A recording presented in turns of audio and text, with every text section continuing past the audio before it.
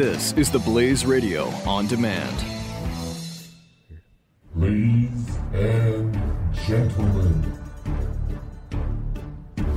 Billy Hallowell and Chris Field, the Church Boys. From the sublime to the ridiculous, but mostly ridiculous. And it played a really wonderful Sunday afternoon. I hate these guys. Sorry. So this is the fart show today. Apparently, this is how Billy has chosen to start the show today. We're nothing if not classy and professional. Billy, you're going to. Well, I guess this is as good a way to get into it as any. Wait, are you blaming me for your flatulence? You're gonna piss off your co-host just as you pissed off the friends that you have on Facebook, or at least used to have. and an abortion doctor. So I've been pissing everybody off. I guess we'll just go ahead and get started then. We'll go ahead and get right into what's going on.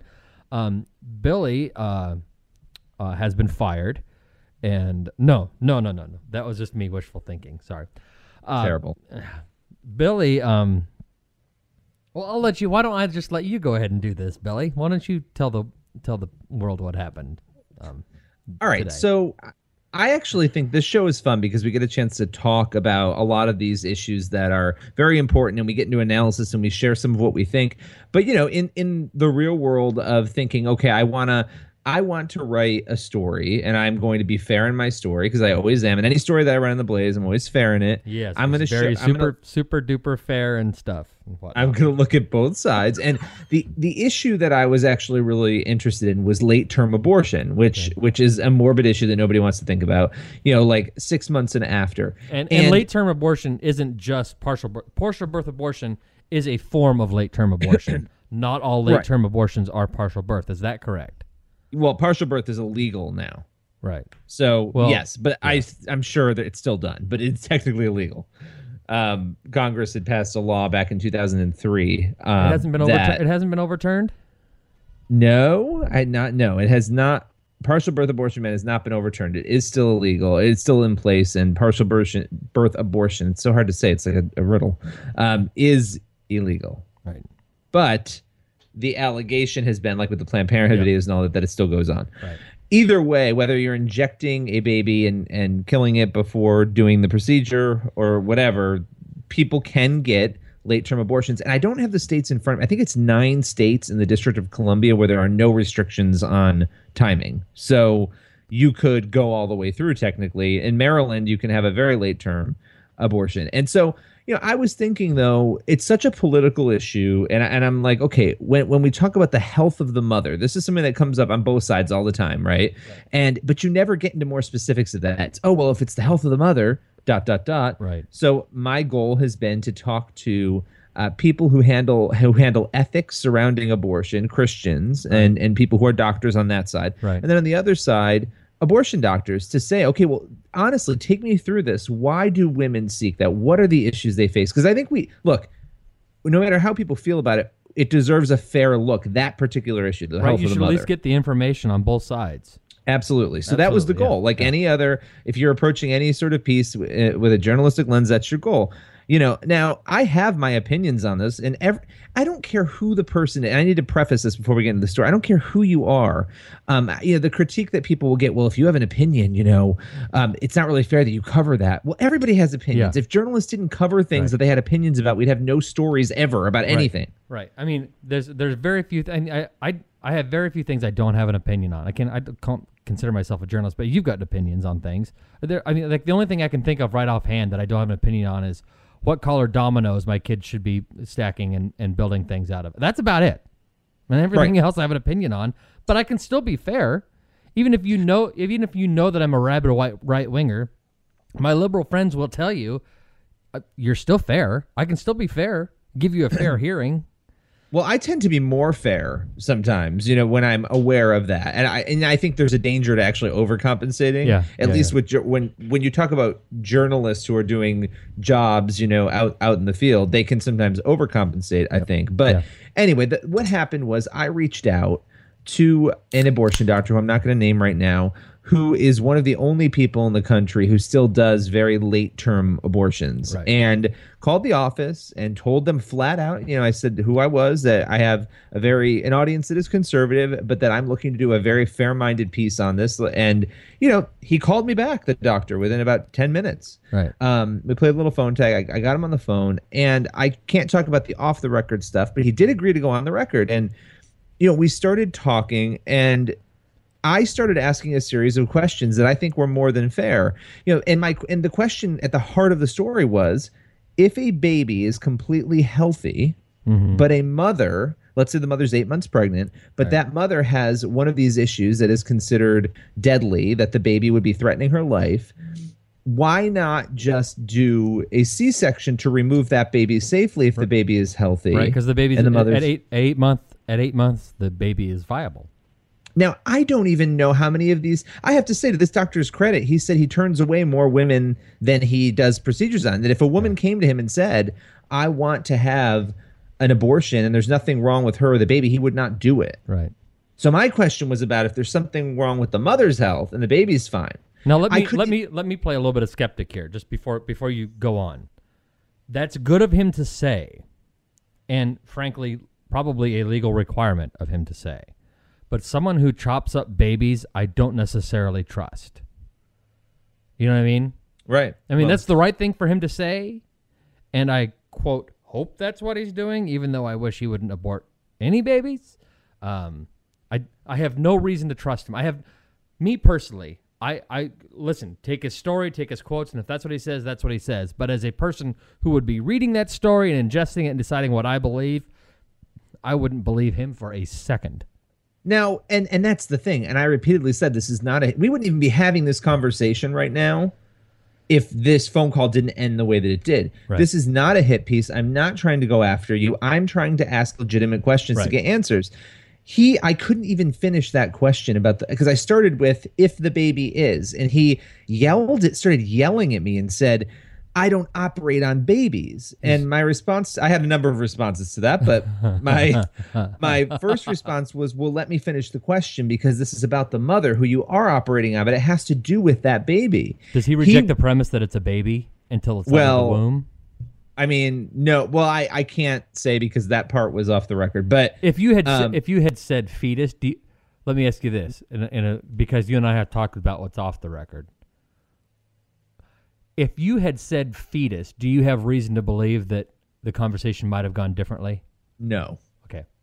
I don't know why, but no, I don't think so. Okay. I mean, I was very calm, and I said, no, let me finish. I said, please let me finish. He was just yelling over me, and I said, look, what I'm trying to ask you is just about the mother. If she was healthy, the critics would say to you, why not, hypothetically, then just do a C-section? Because if her life is at risk, the baby has to come out either way. Right. And he screamed at me and hung up on me and would not. He just kept saying, I reject the premise of your question. Did he say it was complete insanity. Did he say what premise he rejected? I mean, what portion of the premise? The entirety of the premise? Or I don't get what he was rejecting. I don't either. Do you have an idea what it set him off? Maybe it was the word baby. I think it was, and it may have been. That's why he may have been saying, I don't operate on babies. I think he knew what I was trying to ask him. I mean, how do you not know what I'm trying to ask you? And I think he could have he could have said, I wish not to answer that question, or he could have, I wasn't cornering him. I wasn't being aggressive. I was doing what I would have done to somebody on the other side of that issue, which was ask the difficult questions. And it ended really badly. And I thought, I can't even call back because there's no moving forward with this interview. So now I got a lot, and actually I have some of it in front of me. I got a lot of information from him, and he was willing to give me quite a bit, but he was very obsessed with Republicans wanting to use this issue for control, using the issue of abortion for control. That there was an analogy that was made, and I don't want to misquote it because I did promise, like I do to anybody, that I would not misquote him. Right. about women seeking permission for not needing to seek permission for other procedures like appendectomies and things like that. And I thought, well, I did say to him, there's a big difference here. You have another life at hand, right? He may not believe it's a life, but you have something with a heartbeat, that is inside of the woman. It's not an appendix necessarily. It's not a body part or an organ that's being removed. Right. And he said it's extremely rare that abortions are done, late in pregnancy, which I think which we know is true. The Guttmacher Institute tells, I think it's 1.2% of abortions, but that adds up to a lot. I mean, you're talking like 10,000 maybe abortions, 12,000 abortions maybe in a year that are late term. Let me just see where I want to find that. Well, did you watch? Was it Mike? Yeah, the video that Mike did. Yeah, he went to. There's this big abortion case being heard by the Supreme Court this week in Texas about a Texas law that says your abortion clinics must have clean facilities like a hospital. They have to meet the same standards that a hospital does, which to me makes sense because it's a medical facility where quote surgeries or operations are done, and requires that the doctors at the clinics be licensed at a hospital within like a 30-mile radius of the abortion clinic. And so that's being heard at the Supreme Court. So pro-lifers and pro-choicers are at each other out in front of the Supreme Court building, which, by the way, have you ever understood why people go out in front of the Supreme Court and protest and have their chants because as though it has any impact at all on the Supreme Court. That makes no sense to me. Pro-lifers or pro-choicers or anybody on any other issue, when they come out and protest in front of the Supreme Court, I do not understand the thinking there, as though it's going to make a bit of difference. It isn't. It's impossible for it to make difference. It's just weird. Anyway, so the Supreme Court's hearing that, but Mike Opelka went out and did a man on the street stuff, talking to protesters and asking them, when does life begin? And he couldn't even get he says, what about if there's a heartbeat? And somebody said, no, not even when there's a heartbeat.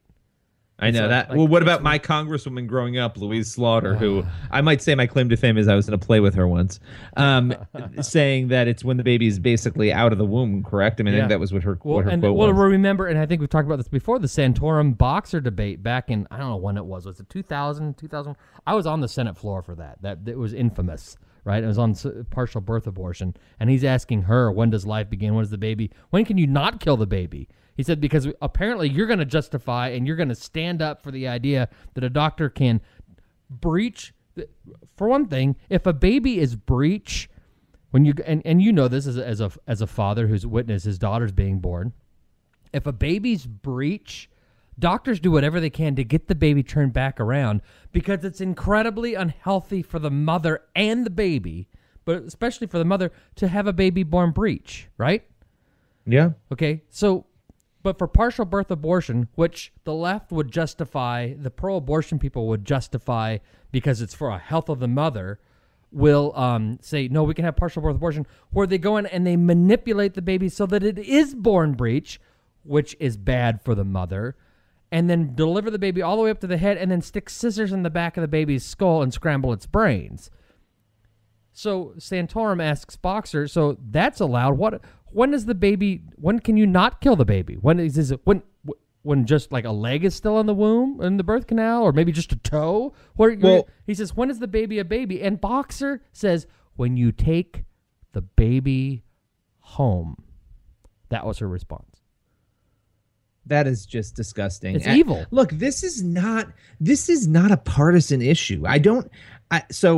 And we can get into what happened after when I posted this on my Facebook page. And I want to, but so I want to just point out, I was pulling up an old New York Times piece from 2007. The High Court, the Supreme Court, upheld the ban on partial birth abortion, but it was only a 5-4 decision. Right. So let's talk about how scary that is. Yeah. But it has been upheld. So now, who knows what doctors do in the confines of their own offices when, or in clinics when nobody can see. I don't Right. know. I would hope nobody's doing this. It is illegal.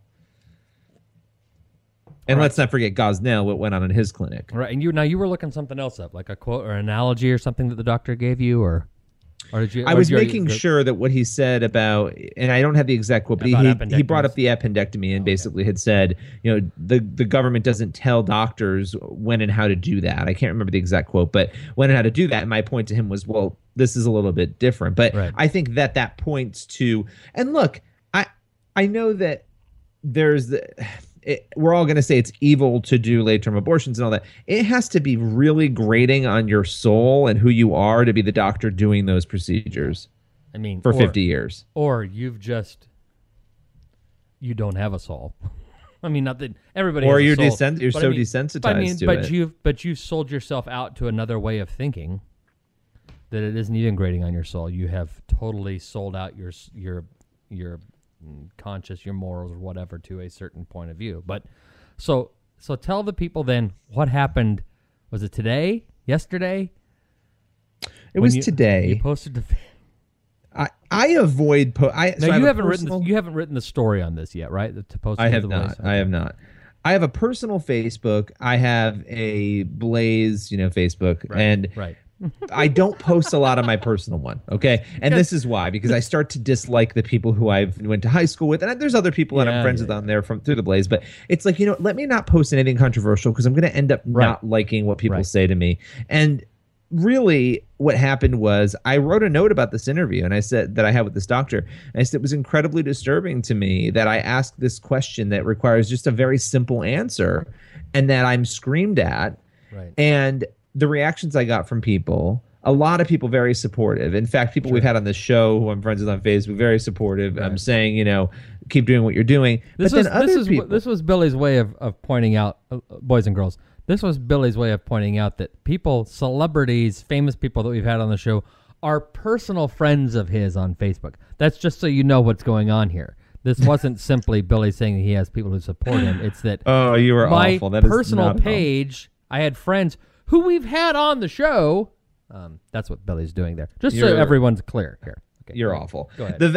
Actually, Lucas Miles, who we just had on the show. Right, Lucas Miles. Keep doing what you're doing. It's important. So people, a lot of support. But then some crazy people who, and I'm not going to read the note that I posted, but I just said it was disturbing and whatever. This is the real world we live in. I can't believe this, Now, I knew I'd get some responses, and that's fine, but I just don't consider the destruction and murder and dismemberment of a baby at 8 months gestation to be controversial. Like what I do think is controversial and difficult is the question of the mother's life, if there's truth to it. But I can't seem to find anybody who wants to talk to me about that. Well, and the statistics show that the late-term abortions where you kill a baby that's viable, rarely, if ever, is health of the mother actually in question, that it's used as an excuse to have the abortion. Well, that's the question I was getting at. Not that. Now, everyone's accusing me in this, chain, a few people of I'm leading the question, and I must be, he must have known that I was trying to trap him. I wasn't trying to trap him. Now, did any famous people or anybody like that ask you that question who happen to be friends of yours on Facebook, or were these just regular people? No, they were all supportive, but all the famous. There were no famous people. All the famous people were supportive. A couple of semi-famous, but anyway, but this woman Barbara went on and on and on, and she said about how stupid I am to even ask that question because. Well, wait now, Barbara. Wait. I got to talk about Barbara here just for a second. Did you see Barbara's comment? No, I need to talk about Barbara. How stupid you are for this comment, Barbara. You don't need a qualifier when we talk about Billy's intelligence. Okay, all right. Sorry. Agreed. Go ahead. What did Babs have to say? She said, medically, this is not considered an abortion, the late term.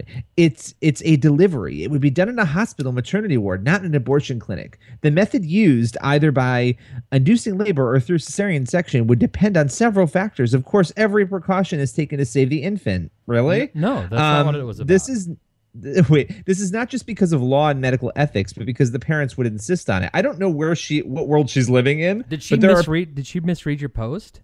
No, she's maybe, but wait, I'm not done because this is where it gets good. The physician probably assumed you were a right-wing whack job trying to smear him, which in fact you were. Which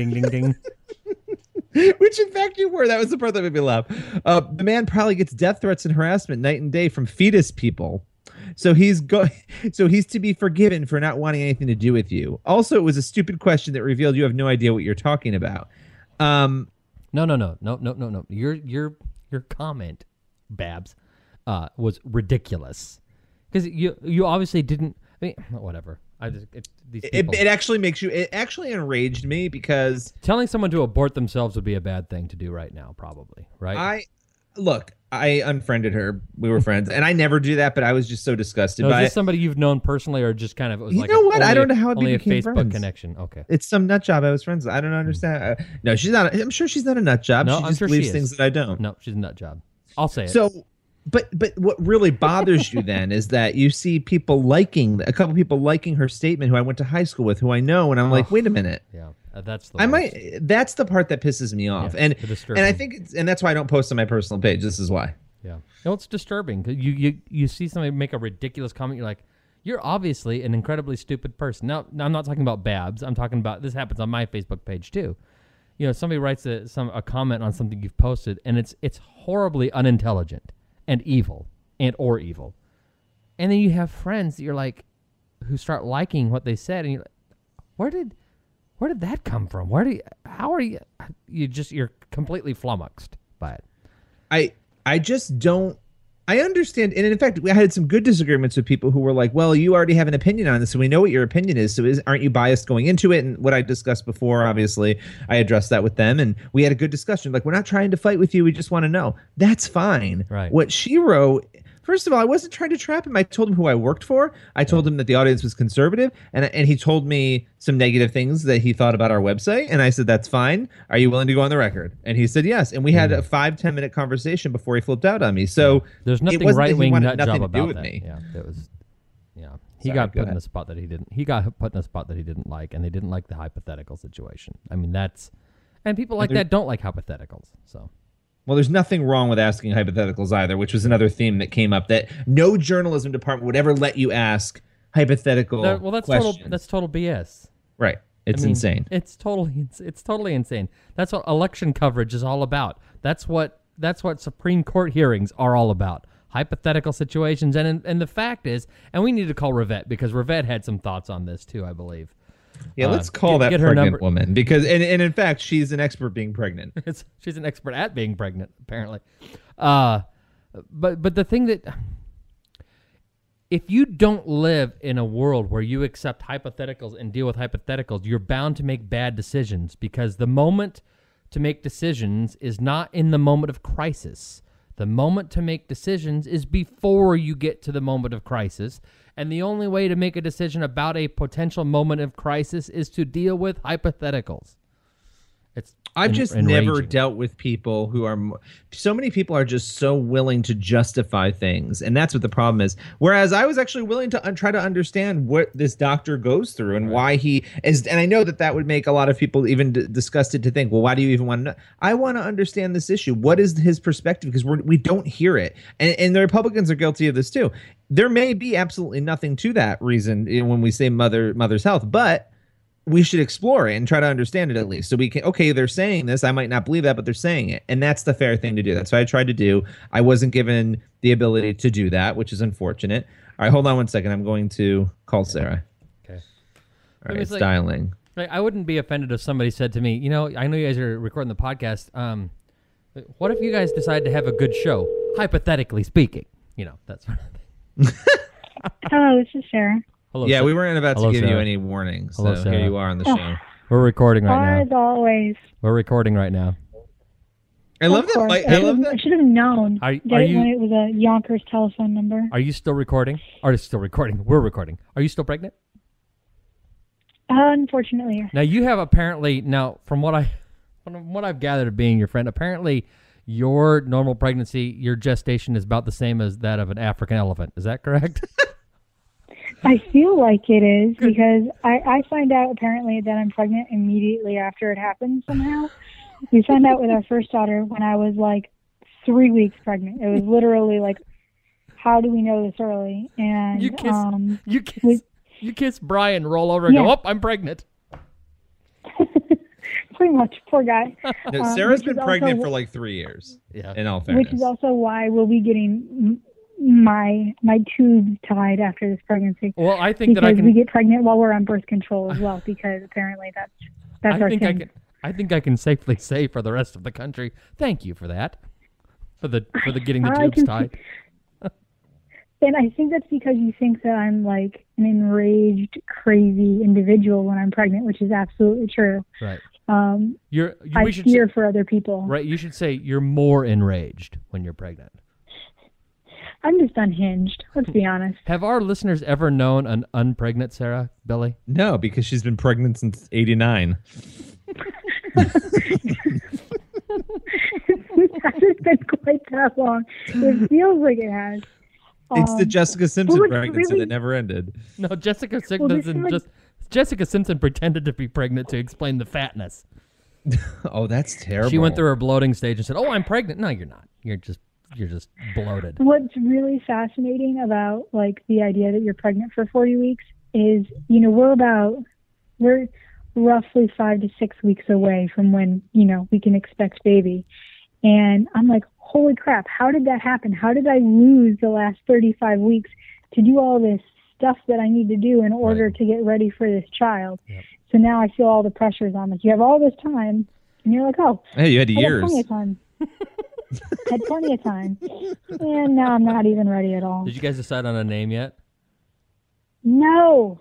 So tell the listeners, you've got some sort of poll going on, or what's going on here? So we have 2 front runners. Okay. No, are you definitely going to pick between these 2 front runners, or is there a possibility another nomination could come up? Well, there's always a possibility, but these 2 are the front runners currently and have been for a very long time. There have been other names floated around, and it's just, I've had issues making decisions this pregnancy. Like, I can't pick between the color of the shirt that I want to wear for the day, much less decide a human being's name for the rest of their life. So that's kind of one of the reasons and obstacles to this whole naming process is I feel like I'm not in a position to make an adequate decision that impacts someone's life for forever. Jeez, you're a mess. She is a mess. I know. Well, why don't you say the name so that we can do my bully test? Okay. So this is by the way, for anyone listening, is the best reason to be friends with Billy Hollowell is because he will turn his powers of evil for good when you're trying to pick a name for a child. Because he has this awful, fantastic knack for picking out like what everyone will call this kid. Like the bully name, what they're going to say in school. Right. Yeah, on the playground. So we have the name Abigail. Flabby Abby. You got to worry about that. Flabby Abby. And then we have Hannah. We call Fanny Hanny. Well, no, I think Hannah's safe. No, we call. Well, this isn't a bad one. We call Hannah Banana. We have a cousin. That's nice. See, Chris, it's kind of cute. I guess I'm not mean. I'm not. No, you have to think bully, like Flabby Abby. Like that's the problem with Abigail. But Hannah, there's really nothing like Hannah Banana, Hannah Montana. But nobody will know who that is by then. It's true. You're good. I think Hannah's your safe one. I think Abigail opens the door to a lot of problems. I vote for Abigail. Of course you do. You want to call her Flabby Abby? No, I just like the name Abby, and I have a niece named. It is a nice name. It is a really nice name. Let's raise the stakes a little bit. So you know what the middle name is going to be. My other daughter, Emily, her middle name is Jean, which was my mother's middle name. And so the middle name for this little girl is going to be Renee, my mother-in-law's middle name. So Abigail Renee or Hannah Renee? Hannah Renee, because there's no schoolyard names. Oh, but her initials will be HRL, Hurl.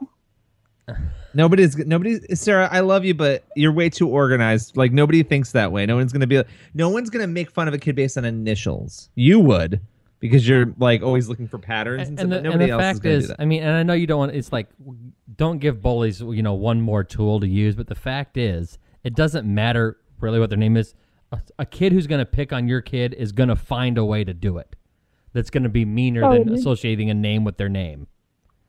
Well, let's be honest that it's going to be my kid, so there's going to be something to pick on. Right. It's either going to be OCD, it's either going to have really large glasses with very thick framed Thick because lenses. I mean that was me. So it's bound. It's not gonna be an easy life for these bottle kids. Revette. Yep, pretty much.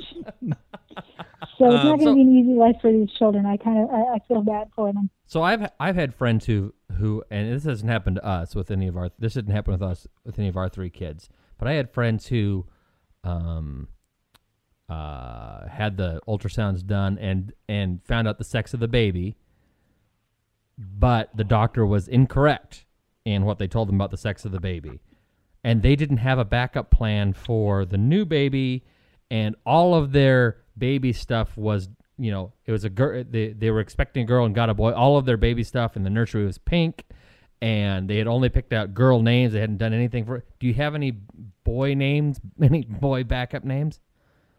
Yeah, James Thomas. Done. Okay. So I was easy. gonna suggest Christopher William or William Christopher. I love it.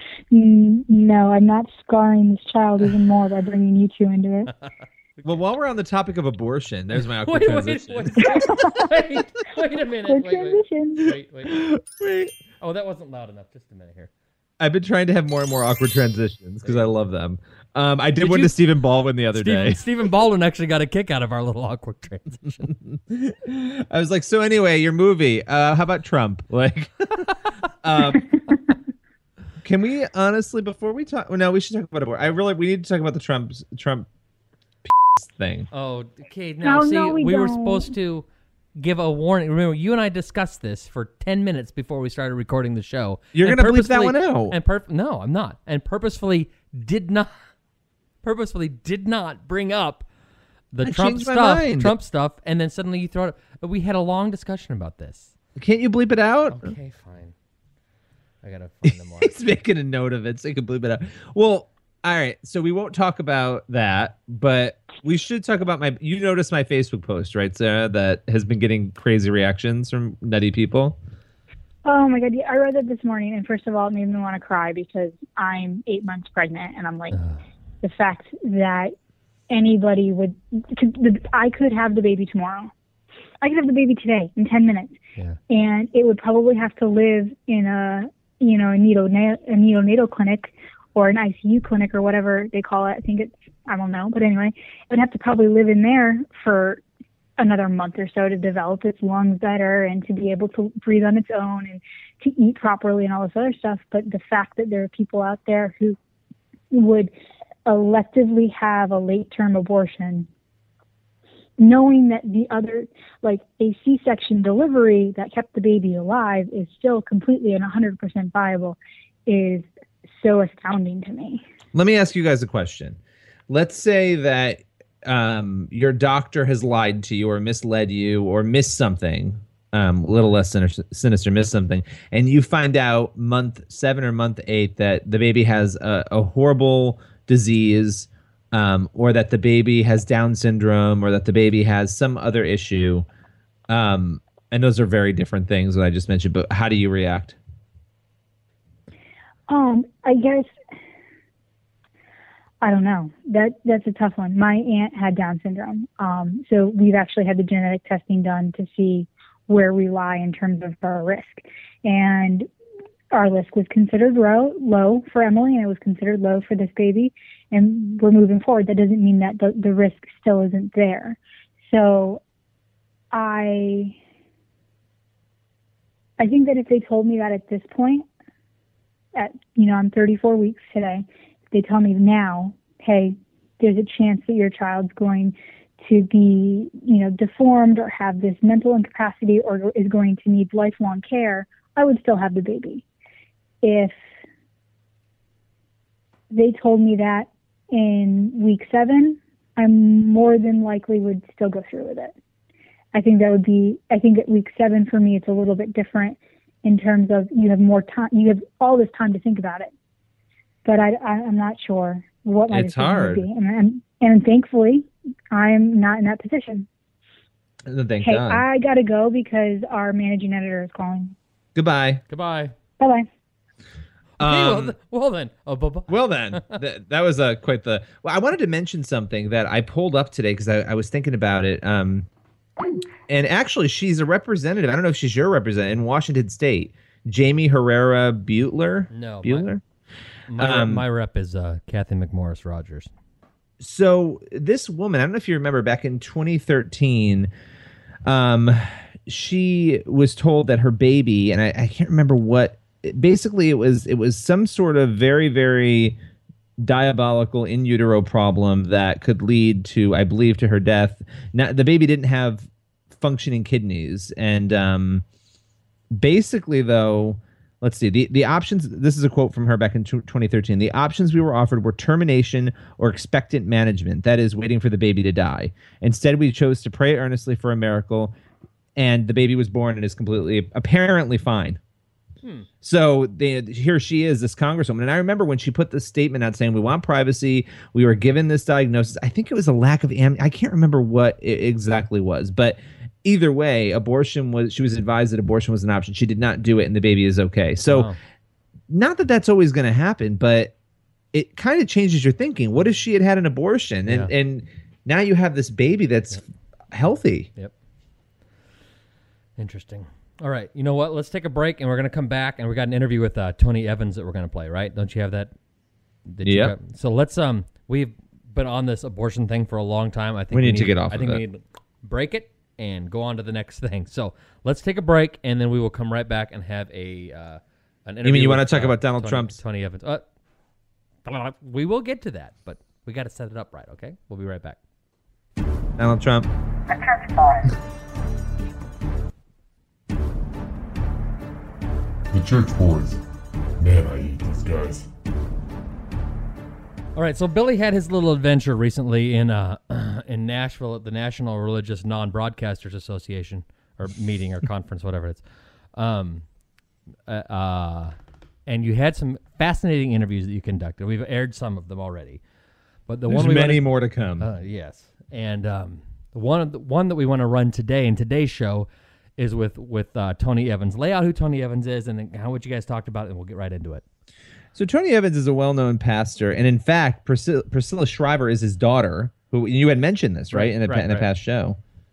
Yes, she has a lot of really good series that she's done, and she's friends with Beth Moore and done these other things. And then she was in what was that movie? War Room. War Room movie. Yeah. But anyway, he's a pastor who I think he has a message that, unlike many other pastors, you kind of have those, even the megachurch pastors, who sort of reside in their pulpit. They stay in their pulpit. They're effective in their pulpit. But Tony Evans is one who seems like a connector to me. You know, he's sort of out there. He's addressing issues. He's an African American who addresses issues of unity, of obviously the gospel. And so it was great to get a chance to sit down with him and sort of talk through some of his thoughts on what we have going on in society right now. Yeah, and he was, wasn't he chaplain, or he was chaplain for the Dallas Cowboys for a while? I think he was. I don't, it's a good question. I don't know if he still is. We did not talk about that at all. It would have been a good thing to chat about. But you don't understand sports games, so. Oh, okay. We're going to go there. Well, I kind of hate you. I almost hate you as much as the people on my Facebook wall. Almost. But let's just roll it. It's a great conversation. I think. Good, never mind. I was gonna say, but you don't love me as much as the famous people who are friends with you on Facebook. There were no famous people. Okay. Only one. Okay. You're all awful. Okay, are you ready to roll this thing? Let's just roll it. Okay. Right now, roll it. Now. And then we'll talk about Donald Trump's. Go. Let's roll it.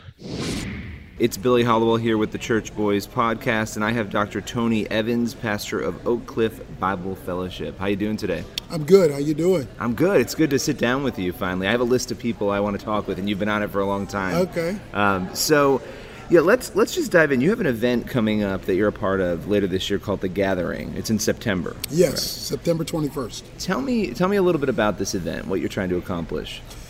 Well, it's been my burden for a long time to see churches come together on a national scale to invite God's manifest presence back in our midst. I believe that what we're facing as a country is fundamentally spiritual, although it works itself out in the other dimensions. And I think the church is the last bulwark to hold together the fraying culture. And so I gathered together with a number of other Christian leaders and share with them a vision, what I call a kingdom vision for cultural impact. And it's a threefold dimension. One is to have the gathering, and it will be based in Dallas, but simulcast all across the nation. And it will be designed to call churches together in their own local areas through the simulcast for a solemn assembly. A solemn assembly in the Bible is a sacred gathering to re-invite God's presence back into the midst of the culture. Second phase is to get the churches to call people to a discipleship mode, not a membership mode. We got plenty of memberships, but our impact seems to be null and void, and that is because we have not developed kingdom citizens, people who view all of life from God's perspective and who filter that in all of life. And then the third aspect of that is to get those churches to unite in their local communities to do good works, to do things that benefit the well-being of their community. So things like what we promote through our national ministry, the Urban Alternative, the Adopt a School. If every school got adopted by a church to provide mentoring, tutoring, and family support services, then you're doing something good for the community and you're not just viewed as a religious entity that's self-contained. And so if we can do those three things, I think we will have an imprint on the culture that is desperately needed. Yeah, I mean, and the culture is sick. This has kind of been the discussion that people have had, and it seems like the last 5 years in particular, last 10 years, it's just sort of expedited and moved so fast. In almost every element, you sort of like turn a corner and you're like, oh, there's an issue there now, right? There's an issue over here, and sure. There's a detachment, it seems. Yeah, absolutely. And unfortunately, that dichotomy and detachment has manifested itself in the church, and therefore we're not being what the Bible says we should be, salt and light. That is major influences in the culture. The influence seems to have been marginalized quite a bit. So that's kind of what we're promoting and through the gathering on the 21st. No, that's great, and because it almost seems like there was a time in which there was a big push. There's a political push too. From one side, from the right side of things, and now there's a cultural push on the left side of things, and they seem to be kind of winning this war. And now conservatives and Christians kind of seem to be pulling back a little bit. And you see churches, in that position of not even knowing, what can you speak out on? What can you say? Absolutely. It's totally the opposite of what it was like 15 years ago. Well, absolutely. And the question of religious freedom is going to be a whopping question. And the fact that our faith should not be forced or limited to the church building, but should be exercised and executed in the marketplace as well. But we see that there is an erosion taking place there on a whole lot of levels. So there needs to be righteous pushback. Yeah, exactly. And so I think that's we want to be one of the net results of this national emphasis. Yeah, and then there's that temptation to pull back and isolate, which, Christians, I've been a Christian my whole life, and I've been parts of churches that have done that, where you sort of create your own this. And there's nothing wrong with that, your own music, your own whatever, that's fine. But when there's no engagement, and it's sort of like, okay, we're scared of all this, so we're just going to retreat. That's right, and that's partially our fault. We can't just say, well, the culture has pushed us back. Right. We've allowed ourselves to be pushed back. And right, exactly. And so you can't just complain about how bad things are. You got to say, okay, what are we going to do that is beneficial to the culture, that is right and good, but that is also clear and unapologetic. Yeah, absolutely. And it seems like one of the other things that has gotten worse, and almost everybody I've interviewed about this week has said this issue is far worse. Politically, the division. There's division everywhere. Political, racial, the last year and a half. I'm 32, so most of my life I felt like, okay, there's been really good progress being made. In the last year and a half, it sort of feels like, are we stepping back on a multitude of fronts? It just seems like it's this group, that group, and everybody is divided. What do you think is driving that overall division on all those fronts? Well, unity occurs when there's oneness of purpose. When they're competing purposes, then you naturally have a division that occurs, because whether it's in a marriage or whether it's in a nation, you have competing purposes, then you have potential conflict. So it's getting us on the same visionary, purposeful page that overrides. When a football team is marching down the field, there's only one goal line. and everybody's headed. Now, everybody's different positions, different roles, but they're not talking about different goals. Okay? Right. So it's like crafting a vision and a message. So our big thing is that God's goal is His kingdom and the advancement of His rule in history. And so, from a spiritual Christian standpoint, everything should come under that umbrella. My race, my history, my background, my class, my culture, everything comes under that. As Americans, okay, Constitution is supposed to be our abiding document, and while there may be interpretive differences, how you view that from a purpose standpoint will affect, what you do and how you do it. So it is oneness of purpose that produces unity and decreasing conflict. Yeah, no, and it's interesting because when it comes to the racial reconciliation piece of it, the church should kind of be on the same page, but there's a lot of division even in the church, and I'm seeing these debates and these battles and these, how do you handle this? There's organizations that have chosen to endorse Black Lives Matter. That's controversial for some people. There's organizations that have said, let's find another way to come alongside and say, look, we need to find reconciliation. I guess my question is, what should the church do, and how does the church find that unity? Because that's important. People are looking at the church. Well, first of all, the church must model what it is demanding from the culture. You can't complain that you're not there, that over there, if you're not what you're complaining about in here. So that's why there's such an emphasis on pulling the church together without compromising our fundamental beliefs. But we have to make a distinction between membership and fellowship. You can fellowship with people you can't have membership with. And sometimes we merge the two, so that if you can't have membership, you also can't have fellowship.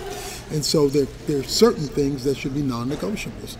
But below that, we should be able to tolerate each other's differences for the bigger issues that are the non-negotiables. And so I think calling together the gathering is designed to at least be one way of promoting this emphasis. And it's a great group of faith leaders who are well known, who people can look at and say, okay, here's an example of people coming together to address issues that we're facing in society. There are big issues right now. Absolutely, that are going on. They're huge issues, but that creates huge opportunity. And as bad as things are, they really open up a door and a window for leadership. I think that describes some of what's happening in the political realm today. There is this cry for leadership and for advancing and not retreating. And I think the church has to do the same thing. And so we're going to make our little contribution to it. Yeah, it is interesting, and I won't get into the political realm. I'll just mention that I think you kind of look at the candidates who rise up, and you're sort of trying to figure it out, and it seems like there's a lot of uncertainty in the culture that I think is impacting politics too. Right? Well, yeah, absolutely. The uncertainty, the fear. Internationally, you got terrorism. Nationally, you've got all these divisions. Then you got economics. You got stuff everywhere, and every day something new is coming up. There's a verse in 2 Chronicles chapter 15, but really verses 3 to 6. It says, in those days there was no true God, no teaching priest, no law. Citizen rose up against citizen, nation rose up against nation, city rose up against city. And then it says, for God troubled them with every kind of distress. If God is your problem, only God is your solution. So therefore, that's great scripture, because it resonates, when you think about where we are, because that's what it feels like, this detachment where everybody is like on their own, that there isn't this. Obviously 70% of the country, they say they're Christians, and you look at those polls and there's a lot of nominal people in there. But there's been a decline a little bit in that arena. But I think you look at media, you look at entertainment, and you think, if you're growing up in this society, how do you, and you're not going to church every week, where are you getting those values from if it's not coming from your parents? They're not present the way they were. Right, and that's the whole principle of discipleship, because the idea is for me to bring my worldview and influence the spheres in which I am involved, whether that's law or medicine or entertainment, that you bring that worldview. It was like when Tony Dungy was going for the Super Bowl, and we were on the phone and we were praying about it, and he says, I want you to pray that win or lose, I will use this platform for impacting lives and getting the truth out about my faith. So he didn't divorce coaching from his faith. But we've got the great divorce that has occurred in the culture between our faith and our function. Yeah. And until we merge those two and no longer operates as secular and sacred, but that we make sacrosanct the secular. Yeah.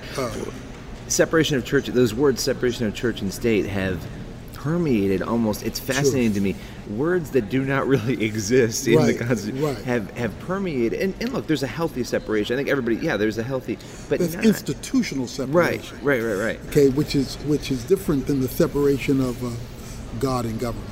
Exactly. The separation of institutions is different than a worldview that should be involved. I mean, it is understood, or was understood, that our rights come from our Creator. If you start there, then you're assuming a Creator, and you're assuming that there are certain things that cannot be denied you because it has not come from anyone but the Creator. So with that operating, that means that the Creator is part of this process. And so the question that people don't want to dig down into is, okay, what does the Creator say about this, that, or the other, whatever the issue happens to be. The big thing today is marriage. So what does the Creator say about it, okay? So what we want is to reference Him without responding to Him. Right. So He's kind of good for invocations and benedictions as long as He stays out of the stuff in between. Yeah, it's interesting. There's certain issues that people will spend so much time looking at Scripture to try to find a way to make it say something it's not, right? No, it's not saying that. I'm certain it's not saying that. When it becomes very clear that it is, and there's a consistent theme, throughout. What is the biggest issue for you? Is there one, when you kind of look culturally, that concerns you the most? Well, the breakdown of the family is probably the single greatest institutional breakdown, because everything else in society is counting on it. When the family breaks down and is redefined or is non-functional, that's economic issues, because more likely you ought to grow up in poverty. It has to do with, it affects crime, and criminal justice. It affects the productivity in the culture. It affects order. It affects values. The breakdown of the family is without question the single greatest crisis we face in the culture. Wow, yeah, and you think about having two parents, right? Having a mother and a father, the benefits of that, and people will say, well, no, that's not true. There's studies that have shown that this, and to me, it's sort of common sense, right? But it comes in a number of fronts. You have, obviously, there's the marriage battle that's gone on for a while, but then there's just people who say, I'm going to have a child on my own. And not to dismiss those people, or it seems like this whole notion of family. You have a lot of young people waiting really long time to get married, right. And you have. It seems like, I don't have the statistics in front of me. It seems like the value of marriage sort of is kind of hanging in the balance, right? It is. But rather than join the retreat, we have to advance the cause, and so that's what we're seeking to do, and so.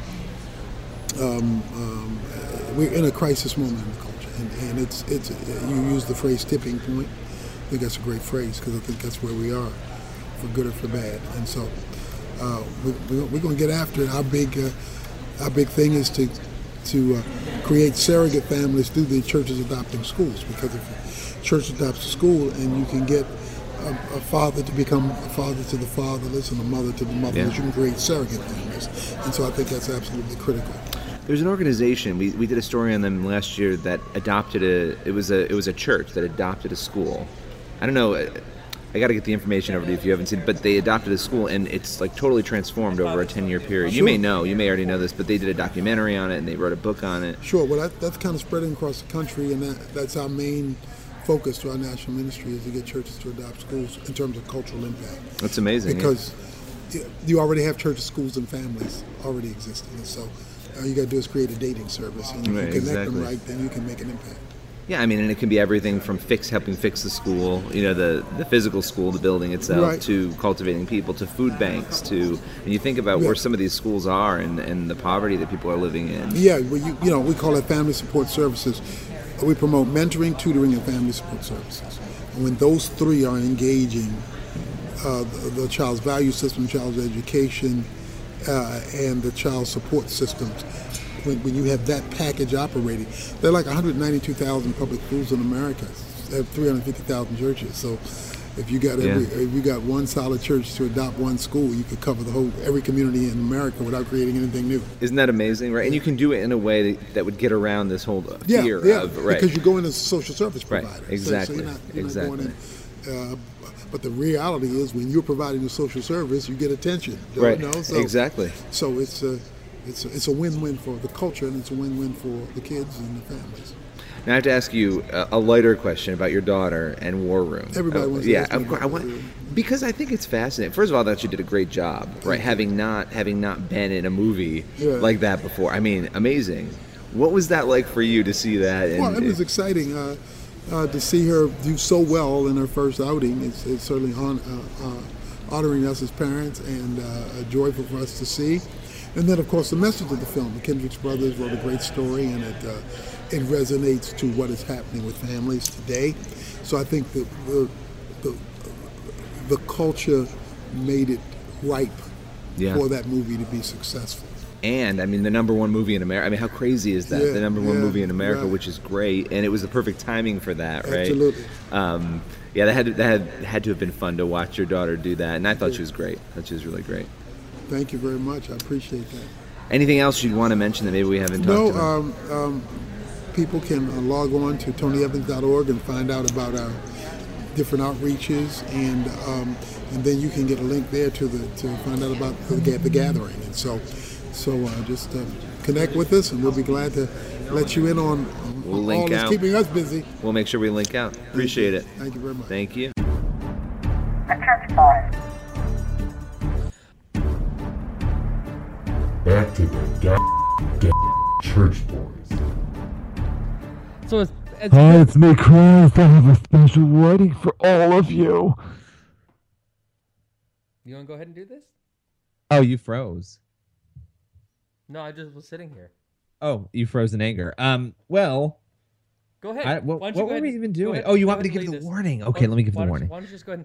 It's Billy so eloquently. To anybody who has children in a vicinity that can hear the Church Boys right now, I suggest you hide your kids, hide your wife, plug their ears, blindfold them, and move them out of the room, because we're about to talk about something that is a little bit adult in nature, and that you probably don't want your kid to hear. And we want to be respectful of that. Although, if your kid was watching the presidential debate, they've already heard it. But still, we're going to go a little more in depth on some issues of human anatomy that we want to discuss on the show. I'm not exactly sure how in depth you mean. Well, you said you wanted to go in depth. I mean, I don't need to offer any serious examination of this. I'm just saying maybe we should play it because it's fun. Okay, play it. Okay, here we go. Warning.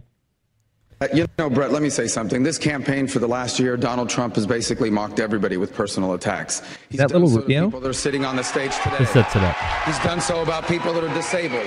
He's done it about every other candidate in this race. So if there's anyone who's ever deserved to be attacked that way, it's been Donald Trump for the way he's treated people. And they're asking about the hands comment. Now, that said, I would much prefer to have a policy debate. I hope that's what we'll have here tonight. Let's have a policy debate. Let's talk about Donald Trump's strategy and my strategy and Ted's strategy and John Kasich's strategy when it comes to ISIS and on health care and on the important issues facing this country. But let's be honest, too, about all this. The media has given these personal attacks that Donald Trump has made an incredible amount of coverage. Let's start talking again about the issues that matter to this country. I'm ready to do that starting right here, right now, tonight. Mr. Trump, your response? Well, I also happen to call him a lightweight, okay, and I have said that. So and he later then like calls him Little Marco. He's really not that much of a lightweight. And as far as, and I have to say this, he hit my hands. Nobody has ever hit my hands. I've never heard of this one. That's a lie. Look at those hands. Are they small hands? And he referred to my hands. If they're small, something else must be small. I guarantee you there's no problem. I guarantee it. All right. Okay. When it happened, my wife was on her phone doing some looking up some emails, and I was like, "Did you just hear that?" She's like, "What? What happened?" I was like, country? "He just made a reference to his penis."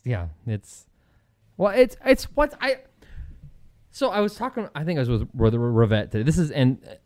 So the debate happened Thursday night. So I was talking to Rivette on what day was it? It was Friday. It was today. It was. It wasn't last night. It. It wasn't Thursday night. It was Friday morning. And I was talking with Rivette, and I said, how have we fallen this far? Do you remember how outraged people were? 1992, Bill Clinton's running for president, and he's on, I believe, MTV, and he's asked, boxers or briefs? And there was this hue and cry about why is that a question to ask the president of the United States, or the would-be president of the United States? And now we've got jokes going on about people's penis size in a presidential debate. Now, don't get me wrong. There is one person to blame for all of this that's going on right now, and that's Donald Trump. Now, you can blame a lot of American people because they've allowed this to happen, but that kind of discourse would not be happening in these debates if Donald Trump weren't in it, or if Donald Trump hadn't started it that way.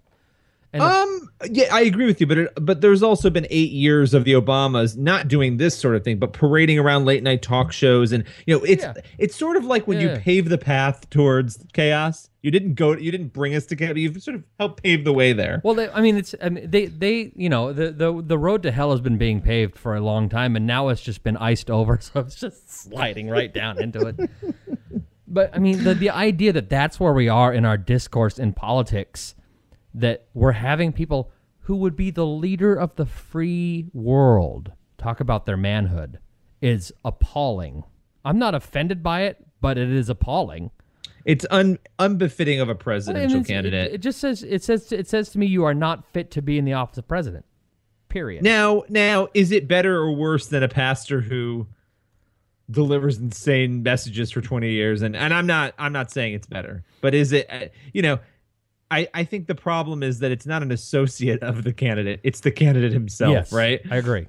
It's problematic enough when it's an associate of a candidate, although sometimes that can go too far in tying people to others. But in the case of Reverend Wright, I think there was a pretty close tie there, right? Bill Ayers and some of the others, it seemed like there were close ties. But this is strange. What really shocked me was the applause and the cheering for it. It wasn't just like it didn't fall flat. People loved it. Yeah, they liked the crudeness of it, and it now, just says to me, Rubio we may have be an to blame. We have a problem. Now Rubio did make the hands comment and the quote suggestion that it related perhaps to anatomy, but his quote was, what they say about guys with small hands, ... You can't trust them. Now that's his quote. That doesn't mean that it was okay for him to say or anything, but and he has to own that. But the fact is that would have never come up. That would never been part of the discussion if Trump weren't in this race, or if Trump had not chosen to go that route in the first place. This all started with one man. He's the one who started this, and it is disgraceful. Your future president? Let's see.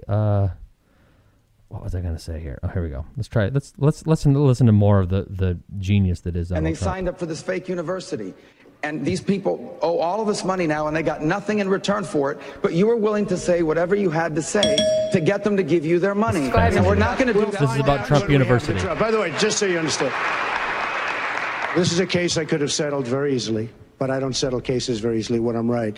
98% approval rating. We have an A from the Better Business Bureau. We have a 98% approval rating of people that took the course. We have an A from the Better Business Bureau. Not true. And people like it. Now, he's saying they didn't learn.